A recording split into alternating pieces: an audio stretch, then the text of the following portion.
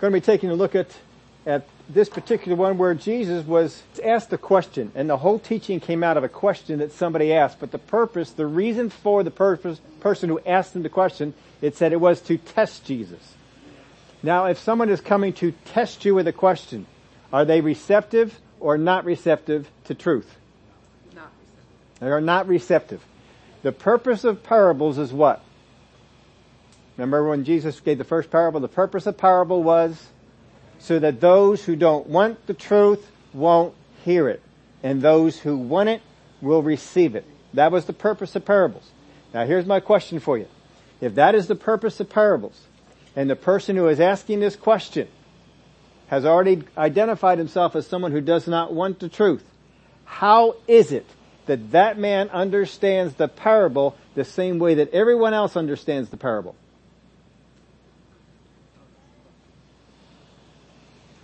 If the meaning in the parable is not obvious, so that the people who don't want the truth don't see it, how is it possible that the man who asked the question understood it at the end?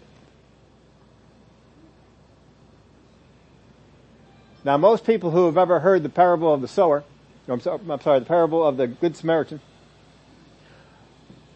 tell me if this is the meaning that you have. The purpose of the parable of the Good Samaritan is that we are always to look out for people and have mercy on them. And whenever we can, we should extend mercy. How many have heard that as part of the teaching of the parable? Yep. That's what the man understood it. That's what the world, doesn't the world understand that from this parable? Won't the world say, well, the Good Samaritan says you should be kind to people, you should show mercy. Doesn't the world understand that? If the world understands it, if the man who's resisting the truth understands it, if everybody in the gospel understood it this way, how can that be the truth? There has to be something else to it, isn't there? And here's another question I'm going to ask you. The first question that this man asks is not the question that gets answered at the end. Why is that? So, with that, we've introduced our parable. Now we want to dig into it and learn some things from it. One thing I want to tell you about this parable, it always angers me when I hear people that get into this. This parable is not about social justice, as it is not about the need for society to take care of the poor. Anybody who comes out of here looking at this parable and say, well, we have to have social justice is wrong. Anybody who comes out of this with the idea of this parable, well, we got to take care of the poor people. That is not the purpose of this parable. I hope by the time we get finished with this, you will understand that is not the purpose of this parable.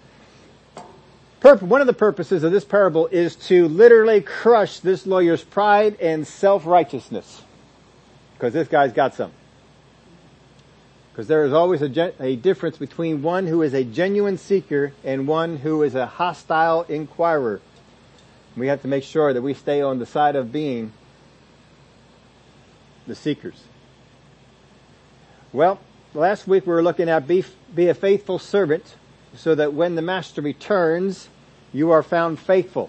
A lot of times we look at that parable as the ultimate return of the master. And I hope that you went on home and did some more checking up on this and see that I don't think that parable is pointing to a single return, but that we must always be watchful, not knowing when we're out there entertaining angels or doing good things, and we're being watched. But we will not have time to go back over much of that at all. So if you weren't here, going back and check those things out. Let's get into Luke chapter 10, verse 25. We are only covering a few verses here, but it will take all the time that we have to do this. And behold, a certain lawyer stood up and tested him, saying, now that word testing there means exactly what you think it means. He came in there, I am going to try and catch Jesus on something. Now I want you to see how Jesus answers this question, and you tell me when we get finished with this if you don't think this is a surprise. Teacher, what shall I do to inherit eternal life? That sounds like a good question, doesn't it? He said to him, what is written in the law? What is your reading of it? Now that word they're reading, it basically means, how do you understand it? The Amplified puts it this way, how do you read it? How do you read it? If you want to see some other places in Scripture where this is, in Acts chapter 8 verse 30, and Philip ran to him and heard him reading the prophet Isaiah. Remember when the eunuch was reading from the prophet? That's it right there. He said to him, do you understand what you are reading? Just because you are reading does not necessarily mean you are understanding. When Jesus is saying, how do you read? He's not saying necessarily that he has great understanding of it. He's asking him this. You're a lawyer. You're a person who does this for a living. You interpret the scripture. What is your reading of it? Not your revelation. What is your reading of it? There's other places you could look at this for too. Acts 13:27. For those who dwell in Jerusalem and their rulers, because they did not know him, nor even the voices of the prophets which are read every Sabbath. So when he's talking about the reading can also mean hearing. Because someone is reading it for me, and therefore I hear them. Now there's more we can do on that, but I just want you to get the idea here that he says what you're reading of it. It's not necessarily saying he's got a great understanding of it. He's asking him, right now, from what you have done in Scripture, what is the understanding that you have come to that tells you what eternal life is? And so he tells him. So he answered and said, you shall love the Lord your God with all your heart, with all your soul, with all your strength, and with all your mind, and your neighbor as yourself. And he said to him, you have answered rightly. Do this and you will live. But he, wanting to justify himself, said to Jesus, and who is my neighbor? Now, anybody surprised at Jesus' answer? How shall I inherit eternal life? And Jesus points him to what? The law. Didn't Jesus point him to the law? He pointed him to the law. What is your reading of it? He read him the two greatest commandments in the Word of God. And Jesus said, there you go. Do that and you'll live. Anybody feel like that's not the answer? Of all the answers that Jesus gives, do you ever get the idea that, you know what, that doesn't seem like that's a Jesus answer? I think this guy thought that too, because when he came there, he was expecting Jesus to give him something that was apart from the law. And then he could get him on that. Give me something that tells me I don't need to do the law, and we'll get you on that. He's testing him. He's trying to get him to say something. Give me something in that area. And so, he didn't. He says, what you're understanding, what you're reading of the law. What you're reading from the Word. What is it telling you to do? So he gave him the two greatest commandments. Now, we'll probably go over this a little bit later, but there are two places in the gospel where Jesus was asked what is the greatest commandment, and when he answers them, he gives these two commandments out. Now, does Jesus do that before this passage or after this passage? Is this guy simply repeating Jesus' words that he has already said, or is this guy coming up with this on his own? How many would like to know the answer to that? Now see, some of the things with the gospel is, they're not necessarily, it's hard sometimes to put them in chronological order as to exactly what happened when. But, like I said, we may get to this one later on.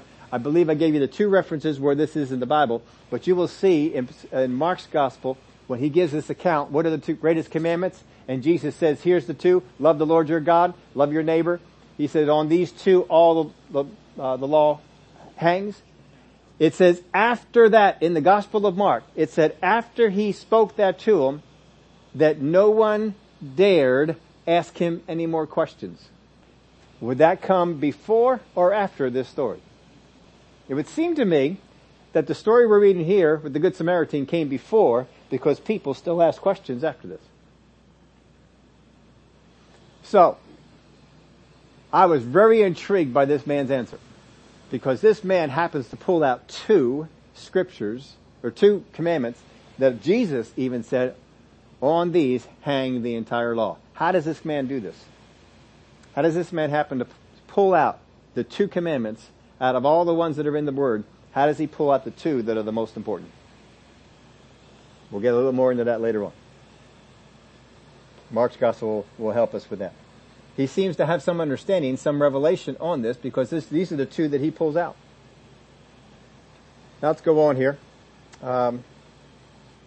It says here, let me read this again. Verse 29. But he, wanting to justify himself, said to Jesus, and who is my neighbor? Who is my neighbor? So right now we have two questions that are asked, right? The first question, what shall I do to inherit eternal life? Has Jesus answered it? The man answered it, but Jesus has not answered yet. Then we have the second question. The second question is, who is my neighbor? Now we're going to give you a little thing of stuff to come. Jesus does not answer this question. How many thought that the Good Samaritan answered the question, who is my neighbor? Yeah, it does not answer that question. Let's go on, let's find out. Hope we got your curiosity up. But he wanted to justify himself. The word justify there means to render innocent or pronounce righteous. To render innocent or pronounce righteous. The only other place we see this is in Luke 16:25. And he said to them, you are those who justify yourselves before men, but God knows your hearts. People will try and justify themselves or make themselves appear righteous before men, which is seemingly what this guy is trying to do as well. Wuest puts the translation of Luke 10:29 this way, but he, desiring to show himself to be righteous, such as he wished himself to be considered, said to Jesus. So he puts all that in there with it. Desiring to show himself to be righteous, such as he wished himself to be considered. He wanted everybody to see that he's righteous, so he wants to justify himself.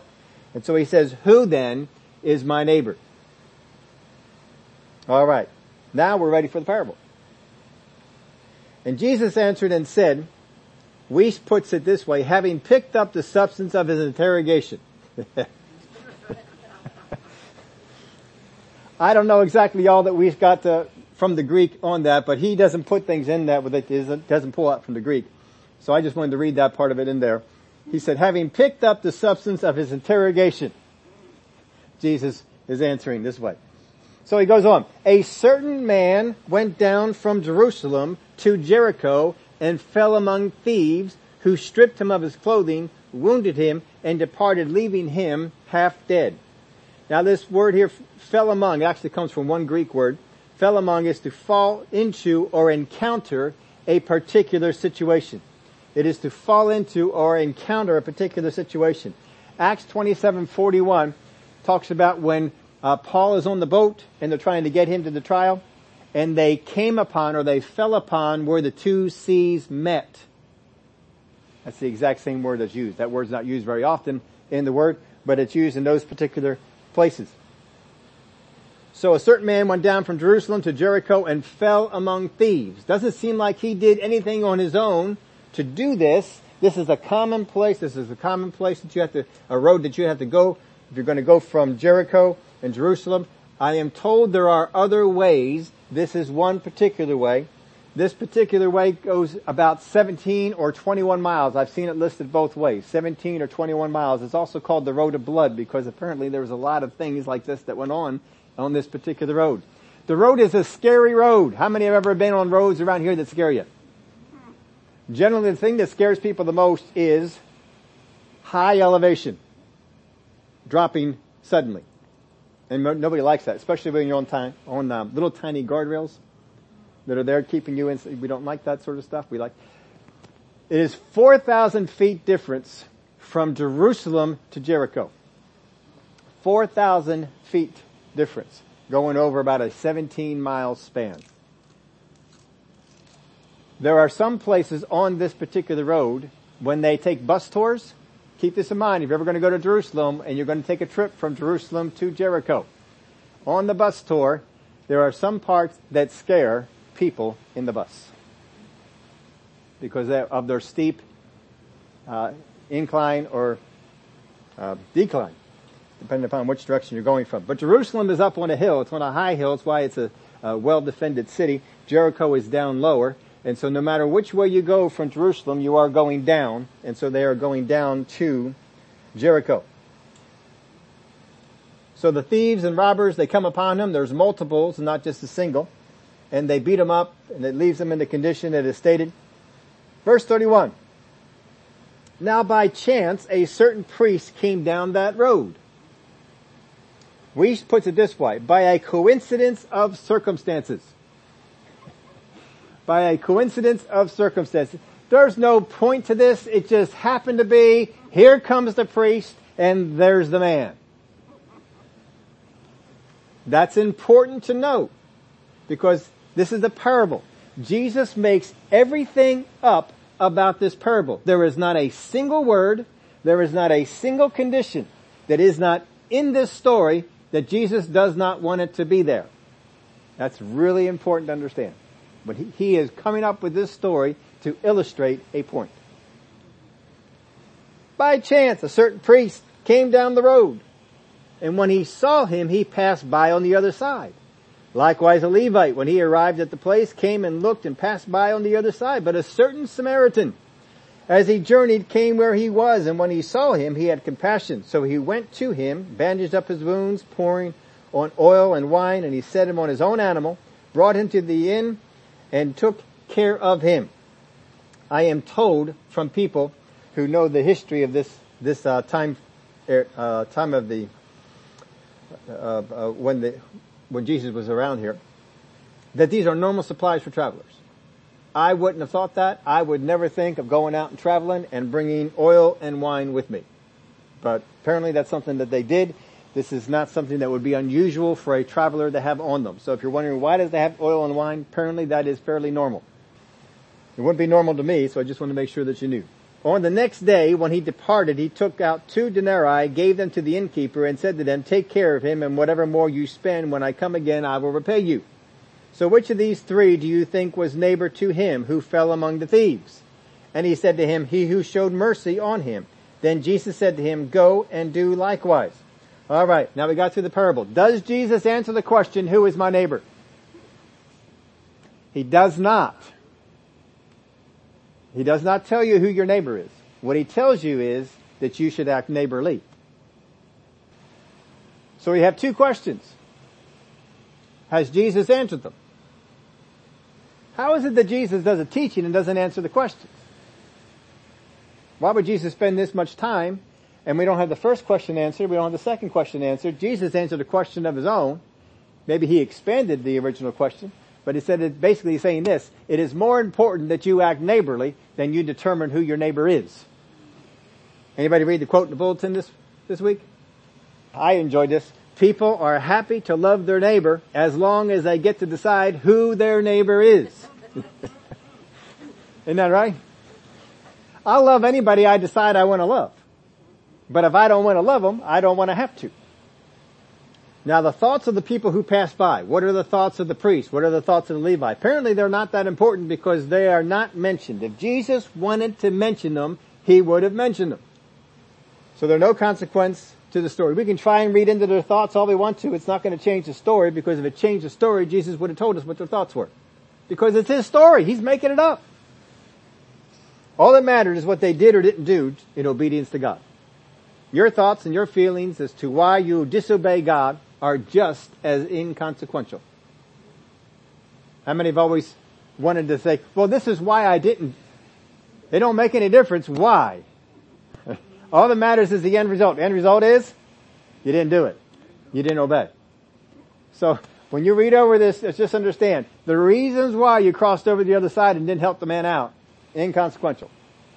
All that matters is what did you do? So Jesus eliminates the qualifying excuse. There's no reason to qualify who is your neighbor in order to determine should I administer care. Because this man does not know the person on the ground.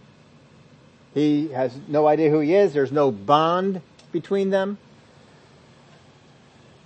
And he said, you are to go and do likewise. Basically, you are to show mercy to those who need mercy. So whenever you see somebody who needs mercy, what are you supposed to do? Show mercy. What's the qualifying condition for you showing mercy? Someone needs it. That's it. I was thinking about that when Lamar was sharing his story from last Sunday. How many people dressed in our Sunday best see a person on the side of the road are going to pull over? You can think of some excuses? Well, I'm in a hurry. People are depending on me being that. Well, I'm kind of dressed up right now. I'm not really ready for that sort of. Yeah, we can come up with all kinds of excuses. But what comes down to it is, what did we do? Did we show mercy or not? Now this goes back You remember the story that Jesus told about judging? And the speck and the log? When I don't pass mercy, I pass judgment.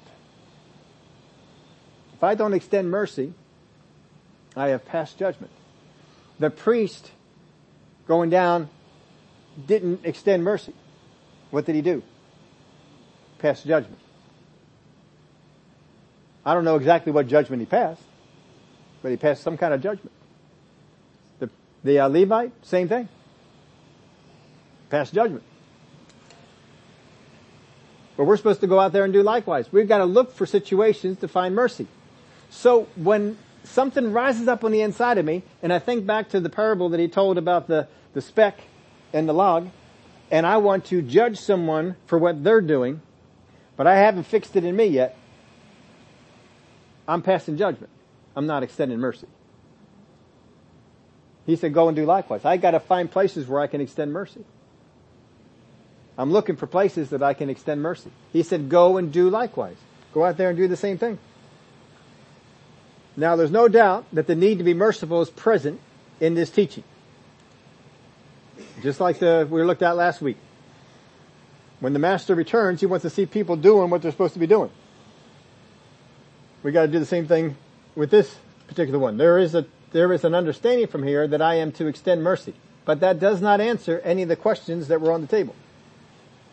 So as we said, since Jesus taught in parables to conceal truth from those who don't actually seek it, how is it that so many have the same understanding of this particular parable? Now, what if, this is just sort of a what if scenario, and I'm sure I won't know this until I get to heaven. Maybe if you get to heaven before me, you can ask. But I wonder about this. Jesus made up this story. This is the person who lives in this area. This is a lawyer. This is probably a person who has made that trip before. What do you think the possibility is that this man was on a trip from Jerusalem to Jericho and saw such a situation? What do you think that he was going by and he saw somebody who was beat up by robbers? Because this place, it was common for robbers to rob people on the path. What do you think would have happened? I think this guy, if he was a lawyer and he's asking this of Jesus and Jesus gives him this story, did he know? I mean, that was just last week. What would happen? I don't know if that happened or not, but I don't put that past Jesus.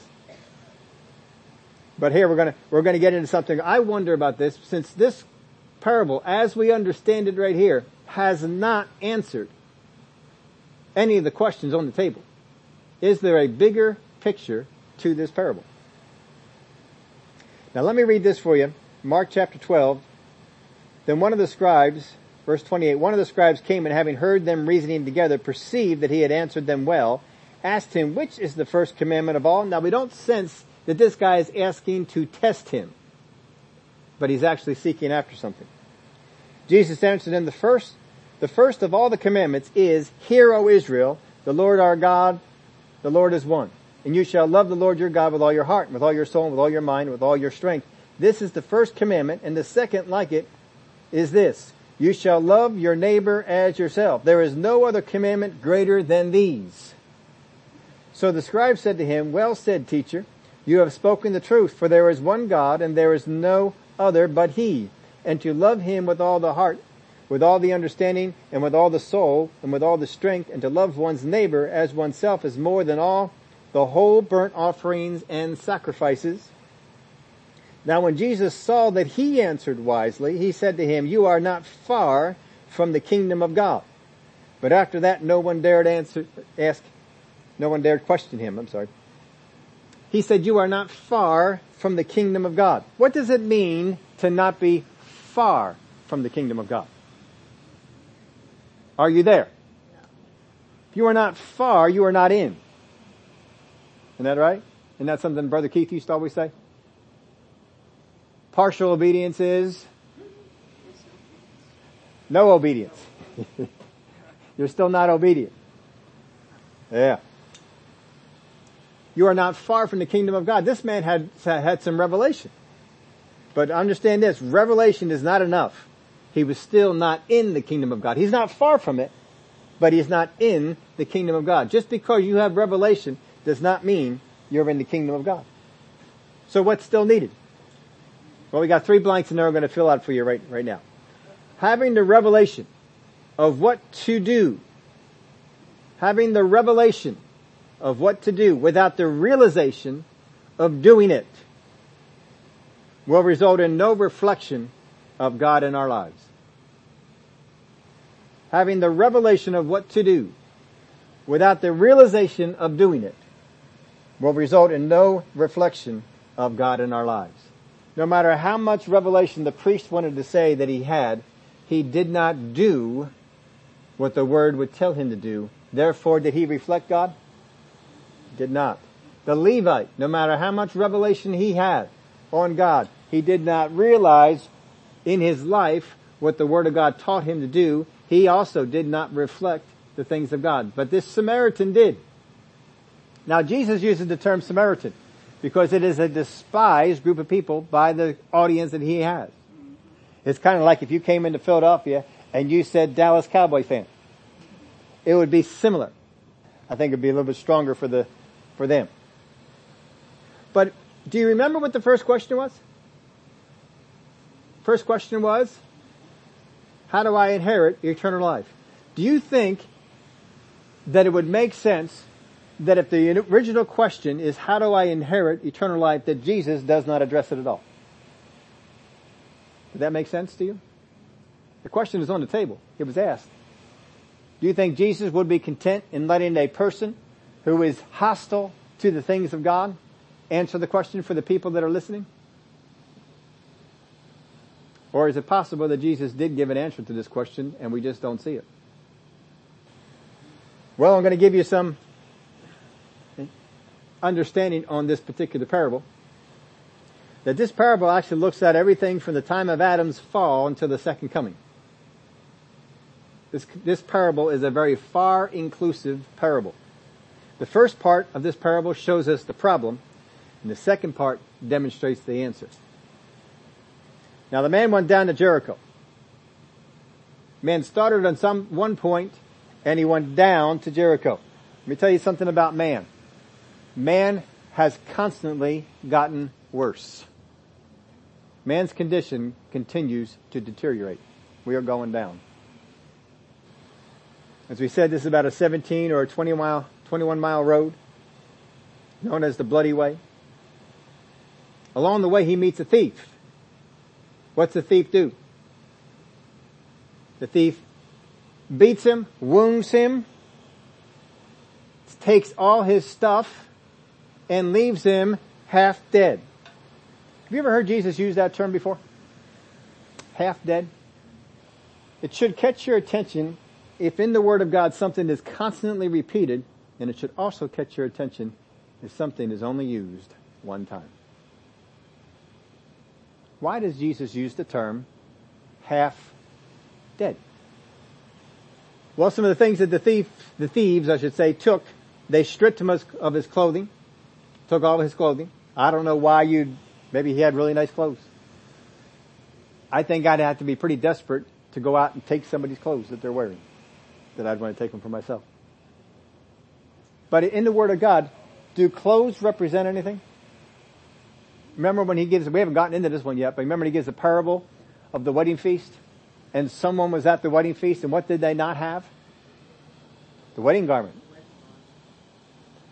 We are clothed with righteousness. Our righteousness is as filthy rags. Can you see that theme in Scripture? What you are clothed with has a lot to do with your spiritual condition. Righteousness. Even the armor of God is put into a clothing. Be clothed with, be put on. So it stripped him of his clothing. You could actually say this: the thieves stripped him of his righteousness, wounded him, made him sick and feeble, and left him half dead. In the book of Genesis, when we find out about this spiritual death, it says, in the day that you eat of it, you will die. How many remember that scripture? The literal Hebrew is this: in the day you eat of it, dying, you shall die. That's the literal Hebrew. It's hard to put that in English. Basically what it is saying is this way. And you could term it and be fairly accurate to say this. You will be half dead until you are fully dead. You will be spiritually dead until you are physically dead. That's really what he was saying in the book of Hebrews, or in the Hebrew language. The curse of the law is poverty, sickness, and death. Once everything is gone out of your life, once all the righteousness, sickness, spiritual death, once all that is taken, the thieves leave. Then, we have the priest who comes along, and he passes on the other side. How did the priest come along? The priest came along by chance. And likewise, the Levite came along, which means in the same way that the Levite came, the priest came. They came by chance. However, the Samaritan, does he come by chance? Remember, Jesus picks every word here. The Samaritan is on a journey. Does not say that of the other ones. It says they're on a journey. Now this particular road, the reason priests and Levites are on this road is because the priests and Levites served in the temple. And then, once their service was done, they would go down to Jericho. They lived more in Jericho than in Jerusalem. I guess there was more room. Maybe it was cheaper living, or something like that. Whatever the cause, they would live down there and then come on up to the place to serve. So this is why they would be on this particular road. Just by chance it says they happened to come by. Well, in this story, Jesus says, how do you read the Word of God? I'm telling you how to inherit and interpret life. And what does he say? He gives the law, right? How else does the Old Testament saint believe that they receive eternal life? Beside obeying the law, there is one other thing that the Old Testament saint, not New Testament saint, one other thing the Old Testament saints would do to be saved. You remember what it was? Sacrifice. Bulls, goats, so forth. Jesus was going to be the new sacrifice, but in the Old Testament they did sacrifice, right? They did sacrifice and they obeyed the law. These are the two ways they sought after salvation. In this story, the priest to the people represents the law. The priests were the ones who taught them about the law. The priests were the ones who instructed them on the law. The Levite represents the sacrifices, because it is the Levites who went through the work of the sacrifice. That's why they were there. They did the administrating of the sacrifices. What Jesus is telling them here in this parable is, you as a man got into a deplorable condition, and it's getting worse. Along the way, as the thieves stripped you of your righteousness, took your health, and afflicted you with spiritual death, along came the law. And the law went on the other side of the road, because the law can see the problem, but the law can't fix it. Then came the Levite. And the Levite did the same, passed by. Because the sacrifices make us aware of the problem, but they don't fix it. Because as Hebrews tells us, the inferiority of the sacrifice is they had to be offered yearly, some yearly, and some on a regular basis, even more regular basis. Until Jesus came, and Jesus was the final sacrifice. So what Jesus is telling them in this parable is, that condition that you were in, that condition of being unsaved, the law came by and couldn't help. Sacrifices came by and they couldn't help. Now here's one that's a little bit puzzling. Might be for a little bit anyway. Then a Samaritan comes by, and the Samaritan is the one who comes by. And what's the Samaritan do? First off, he bandages up his wounds, right? That's the first thing he did. Is there not healing in the atonement? In fact, when Jesus came and ministered, what's the first thing he did with people? Think about it. When Jesus came into a town, what's the first thing he did with people? He healed their sick. And he had their attention. And then he taught them the word. He healed their sick. He poured in the oil and the wine. Anybody know what a type in the Bible of oil and wine is? Holy Spirit. The Holy Spirit. And the Holy Spirit is poured in. And we're given the Holy Spirit. Then he had to leave. This man had to leave, and he promised to come back. What does that sound like? He drops the guy off at the inn and says, I have to go, but I will be back. All right. So if the Good Samaritan is represented by a Samaritan, if he's Jesus, why does Jesus want to be represented in the story by a Samaritan? Why would you do that? Is Jesus a Samaritan? No, he is a Jew. Oh, well, that messes up the whole thing. No, it doesn't. When Jesus came to bring the sacrifice of the lamb, was he not despised and rejected by men? Yes. Yes.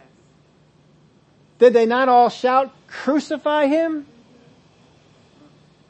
They rejected him. They despised him like a Samaritan. So Jesus is saying the one who came in and helped is the one who was despised like a Samaritan. But he came in and he poured the oil and wine in. That's the Holy Spirit. Did you notice that in the story it makes a point that he put him upon his beast? What's the beast represent? We'll get to that in a minute.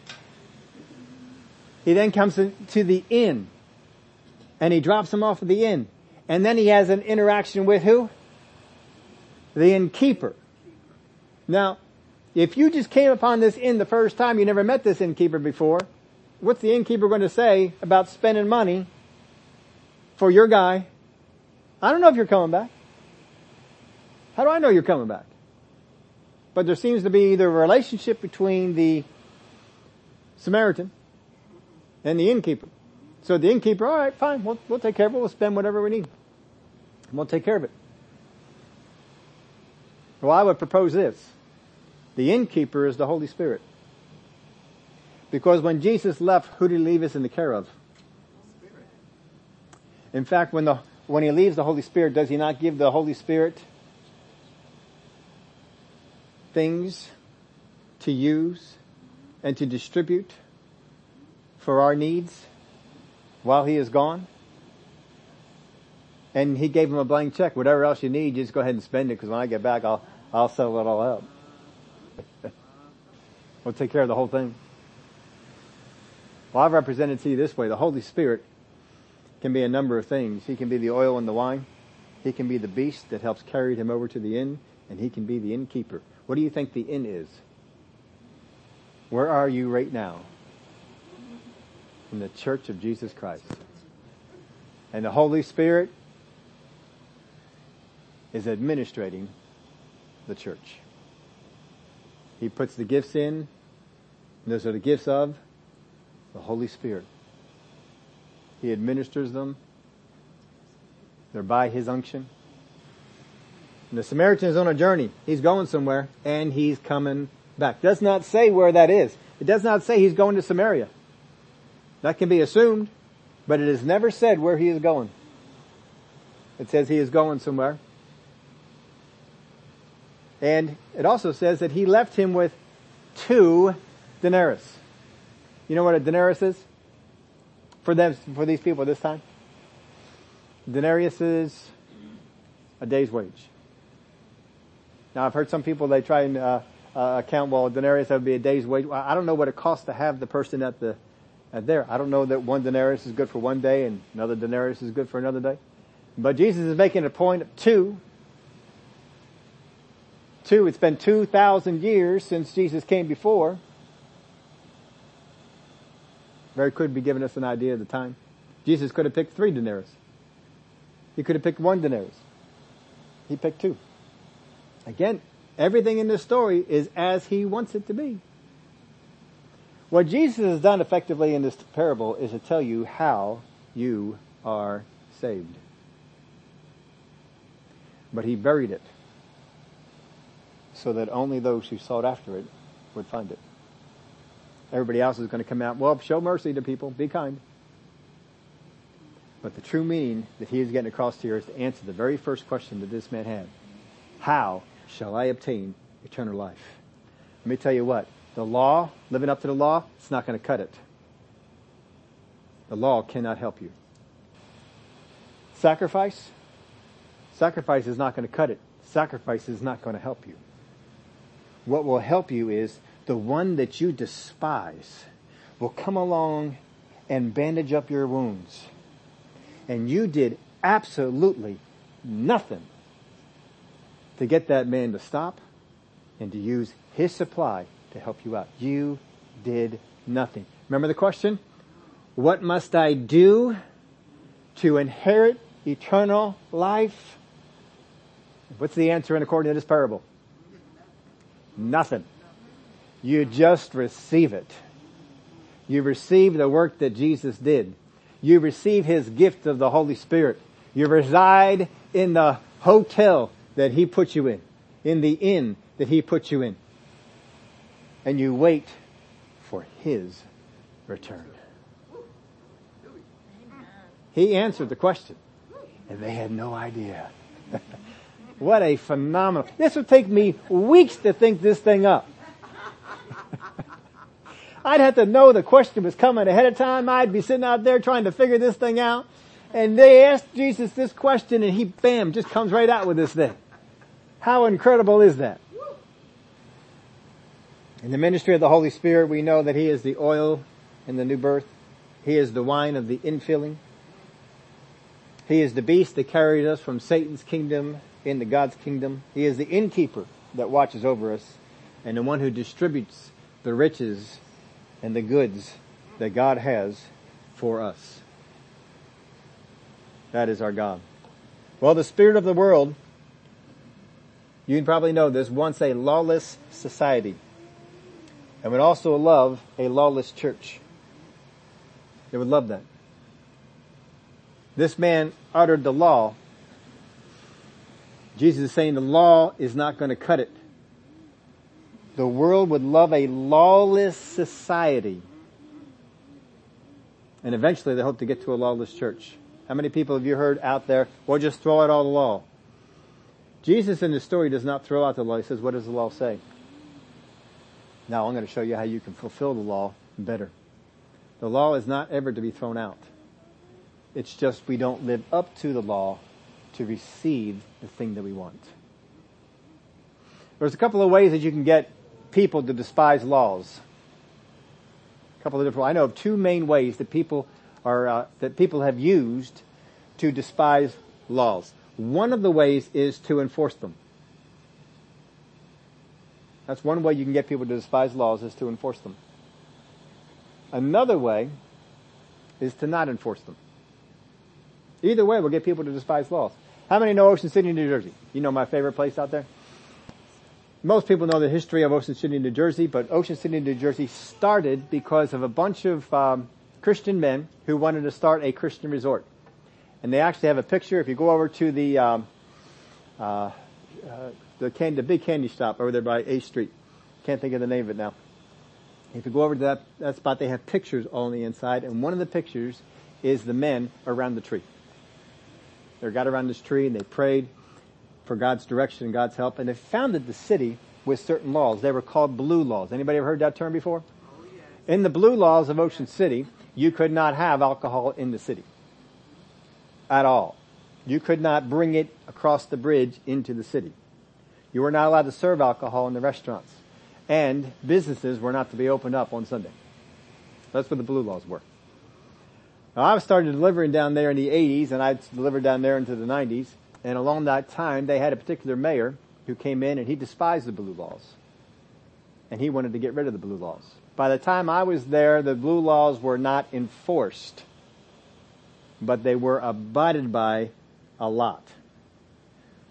There was still no alcohol in the city. There was still no serving of alcohol in the city. But people sometimes would bring it in and keep it in their homes, but they would not bring it out on the beach or out in the places. And more businesses began to open up on Sunday, but technically they were not allowed to be. And so what they did was they began to enforce the laws so that these ones that they were not enforcing greatly were enforced all the time. And the people began to hate the blue laws. And so they put it up for a vote. How about we get rid of the blue laws? And so they did.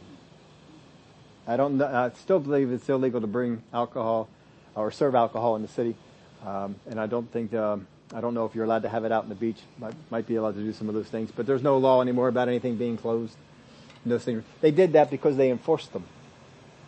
Now take a look at the gun laws. How many of you hear the gun violence and people say we need more gun laws? And yet every single one of those that I've looked at, I can't say every single one that's out there, but every single one that I looked at that is a violation where people are taking a gun and shooting people, there is a break of the law. The law was not enforced that allowed this person to get the gun. So they did not enforce the law, but then they want to say, we need more laws. Why? You didn't enforce the laws and these guys got these guns? So either enforce them or don't, but see, they'll blame the lack of enforcement on that we need more laws. Because the idea is to get us to a lawless society. That's why we have the riots. No, just let them riot, just let them do whatever they want. Anybody can just walk into the stores, just shoplift whatever you want to anymore. You can't stop them from shoplifting anymore, so businesses are pulling out and all these kind of effects are going on. Because if we have a lawless society, it's not good. It's going back to the Wild West. The only law was what's on your belt. You had a gun on your belt, what you say went. And we don't want to get back to that sort of thing. The Bible called it this: every man did what was right in their own eyes. That's not a good place to be. And Israel did not do well under that particular thing. But in the church, people want to get to the place where we despise laws too. And if I don't think that that's necessary, I don't want to do it. I don't think that I should have to do this, therefore I am not going to. Because I'm a law to myself. But you see, the Word of God is a law to us. And we do what His will is. So I want to continually learn what the Word is so that I go out there and I do what He wants me to do. It's not a easy thing to get a church to be lawless, but we are finding more and more this is going on. You're having churches the United Methodist Church are having all kinds of breakaways and things because one group wants to keep the rules that homosexuals are not involved in ministry, and the other one says, no, we want to have that. I think it's amazing if you had a pastor who was involved in adultery, would that be okay? Don't we get upset when ministers are found in amongst prostitution? Don't people get upset at that? But it's okay? We can violate the homosexual laws of the Word of God? I don't think so. But you see, they want to get you to that place where this is okay. If we don't act on or live the kingdom principles, we're not in the kingdom. If we don't act on or live the kingdom principles, we are not in the kingdom. This man, he said, you're close to the kingdom. All right, it's good. You had the revelation of it. But now you got to act on it. You got to do what's in the kingdom. Doesn't mean you got to be perfect. Doesn't mean if you flub up that, well, they're not in the kingdom now. No, because your attitude is of such that I want to take what I learn about the Word and put it to work in my life. And when I have a time when I miss it, well, I come to God, I missed it on that one. I need to do better than that. And you'll do better. You'll keep going out there, just like with Peter. Peter, come on over here. I know you messed up, but come on, let's go. We're going to get back up here. We're going to keep doing this. That's how God responds to us. But you see, my attitude is of such, I want what the Word says in my life. Not that, I don't want that in my life, because I don't believe that that's the way it ought to be. I submit to His will. But we act and we live out the kingdom principles. When we judge others, going back to the other parable, when we judge others, we're not showing mercy and we're not loving our neighbor. But how easy it is for us to fall into a judgment of other people. How we read or understand the law is what we should live by. Understand this. How we read or understand the law, that's how you should live. You can see this principle in a couple of places. First off, you saw it right here in this one. How do you read it? How do you read it? But there are other times in the Word of God where he's asking, what's your understanding? And even in the parable he gives of the talents, we haven't got to that one yet, but we'll get there. And the person with the 1 talent, I buried your talent because I knew you were an austere man. And he gave some qualifications to him. And so what does the master say? I'll judge you by your own belief. Not by my will, but by your belief. You say this, but you didn't live it. If that's really what you believed, you would have put the money in the bank. But that's not really what you believe. You're just hiding behind it. We've got to make sure that what I understand the law to be, that I put it in work. There are some places in the Word of God, it says something, and I don't understand why. I'm not understanding it. And so what I do is, I will do exactly what it says until I get a better understanding. I need more understanding. I don't understand this. I've sometimes gone to God, I don't understand this part of Scripture. But I will do exactly what I understand it to be saying to me until you give me better revelation on this. And so that's how I go about it. When we look at other people and we begin to judge them and say, well, how come you're not doing this? And how come they're not living this way? If I can't live the principle that I understand myself, how can I impose it on others? I may be reading something in the Word, I may be understanding something in the Word, and I could be completely wrong. And I can't live up to it myself. Understand this, if it's in the Word, you can do it.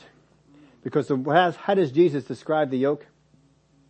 My burden is easy, my yoke is. When we pick up one that is heavy, we have picked up the wrong one.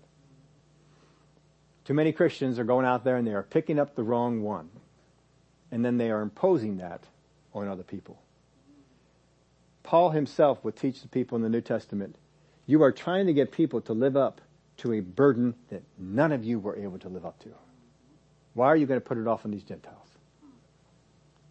Make sure that what you read, what you understand in the Word of God, put it to work in your life before you start putting it into anybody else's. Get to where you can live by what you say you believe before you impose it on other people. Jesus, in this beginning of this story, he wanted to know, what's your standard? What is it that you understand? How is it that you're living? And when the man expressed his difficulty with it, then Jesus comes out with this parable. And just because you think you've understood the Word does not mean that you've arrived yet. You may have some more to get going, some more to understand. If you're having difficulty living up to the level of understanding that you have or a level of understanding that someone taught you, it is very possible that your understanding is incomplete. Maybe that is completely wrong. But seek after God and find out. Because whatever God has taught us in His Word, we can do it in this life. I can get it done. And along the way, we've looked at some of these parables so far. Along the way, I need to make sure that I'm extending mercy to the people that are around me. And that I am receiving eternal salvation from Him. Because the law will not provide it for you. And no matter what it is that you're sacrificing, I know you're not sacrificing bulls and goats anymore. But still a lot of times people say, well, I'll give this up for God. It's a sacrifice. You do not get anywhere with sacrifices and with obeying the law. That will not get you off the road and healed up. But what will is when you receive the work that the man who's on a journey stopped on that journey to administer mercy to you. Would y'all stand up with me? Father, I thank you for your word, how it instructs us, how it helps us. That, Father, you have opened up in your word the way that we should live. The enemy wants to complicate it. The enemy wants to make it hard for us. The enemy wants to put a yoke on us that is far too much and then have us put it on other people. But your desire is that we walk in mercy. We need to receive mercy, so we should walk in it. We should look for opportunities to extend mercy. But just as we received the salvation work of Jesus Christ and the Holy Spirit, we need to extend mercy and help others to receive the same. Not put upon them that they need to do this, and they need to do that, they need to be this way before we'll even look on them. Because they are just someone on the side of the road who is beaten and robbed, clothing taken off, righteousness stripped away. But along came Jesus, and he administered the things that we needed, put us in a place of healing, and is coming back for us. I thank you for it. I give you the praise and the glory for it in Jesus' name. Amen. Well, I hope you learned something from this well-known parable. Had some enjoyment with that. On Monday, it actually is up there. I put a teaching up there for you. I didn't really find one that jumped out at me and said, oh, this is a great teaching when it went out there. But I was investigating something. How many have ever heard of a church called Victory Christian Center in Tulsa, Oklahoma? Anybody ever heard that church? I didn't think too many of you probably had. Victory Christian Center in Tulsa, Oklahoma actually has many of the things in Tulsa have its roots there. And Victory had its roots in Sheridan, and Sheridan Christian Center had its roots in everything had their roots in Sheridan Christian Center. Victory came out of that. Rhema came out of Sheridan. Other things came out of Victory. It was amazing the things that had come out from this thing. They used to meet in the ORU. When I was going there, they were meeting in the ORU assembly room. They were that big. They had that whole assembly room. John Tash, you remember he used to have been out here before. John and Shirley Tash, they've been out here helping us out with some things. And they were the children's pastors in this church. Billy Joe Doherty was the pastor when I was going there. I never attended Victory. I went to some of their word explosions and things like that, but Billy Joe was the pastor. Billy Joe was a good pastor and was probably the largest church in the city at the time I was attending Rhema. That was in the 80s. It was a very good church, a very influential church. They did many things. Around 2011, Billy Joe Doherty died. His wife took over the church, and Sharon pastored the church. I don't know how long it was that she pastored the church, but eventually their boys grew up, and I believe at least two of them are in ministry. I'm not even sure how many boys they had. I was thinking they had three, but I know two of them are in ministry. And Paul is the pastor of the church now.